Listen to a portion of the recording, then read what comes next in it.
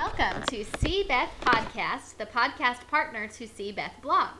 I'm C. Beth, and this is podcast number 2 for the week ending March 7th, 2009. Now, I'd like to make a little disclaimer here. I am holding Zoodle as I do the podcast today. He's a little bit extra fussy and is having a little bit of trouble with his naps and his nighttime going to sleep, which of course I'm convinced is because he's teething, because this kid is over 11 months old and I'm pretty sure will not be still gumming hamburgers and fries when he's in high school. But at this rate, I really don't know, because he doesn't seem to be able to break any teeth through. So every time he's fussy, I blame it on teething, and one of these days I'll be right. Today's podcast is a reading of my March 4th, 2009 blog post titled, Kids Are Annoying. Kids are annoying. Come on, you know you agree with me. They may be cute, they may warm our hearts, but they're also just plain annoying on a regular basis. Toddlerhood is a time full of annoying habits, like talking back and disobeying.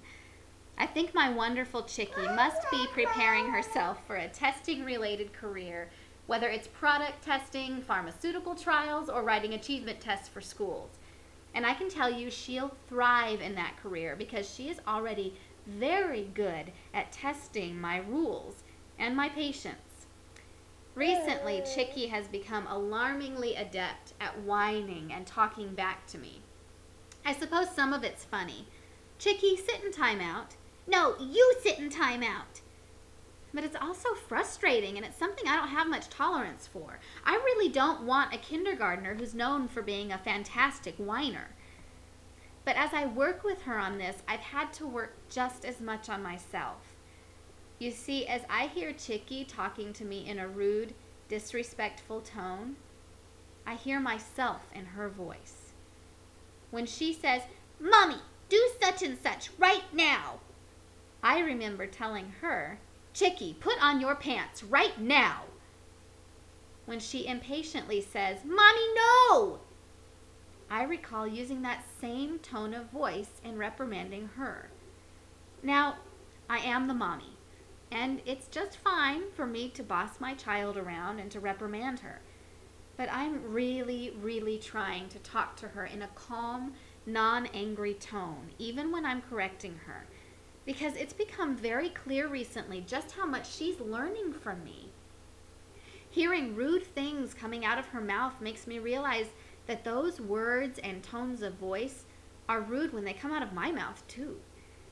It's a lot easier to raise my voice so that I'm both showing her that I'm serious and venting out my frustration.